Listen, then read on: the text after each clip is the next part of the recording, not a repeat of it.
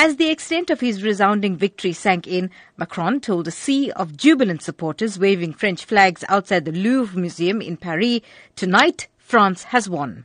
Almost definitive results showed Macron winning 65.82% of the vote in the first ever election he has contested, far ahead of the nationalist Le Pen at 34.18%.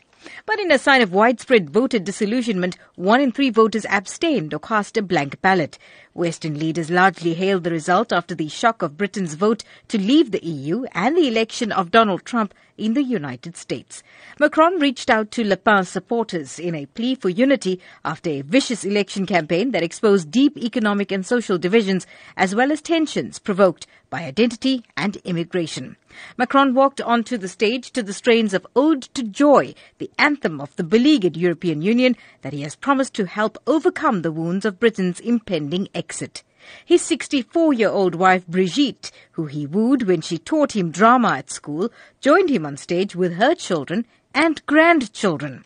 Unknown 3 years ago, Macron is poised to become one of Europe's most powerful leaders, bringing him with a hugely ambitious agenda of political and economic reform for France and the EU. The result will resonate worldwide and particularly in Brussels and Berlin, where leaders will breathe a sigh of relief at the defeat of Le Pen's anti-EU, anti-globalization program. For Newsbreak, I'm Salma Patel in Durban.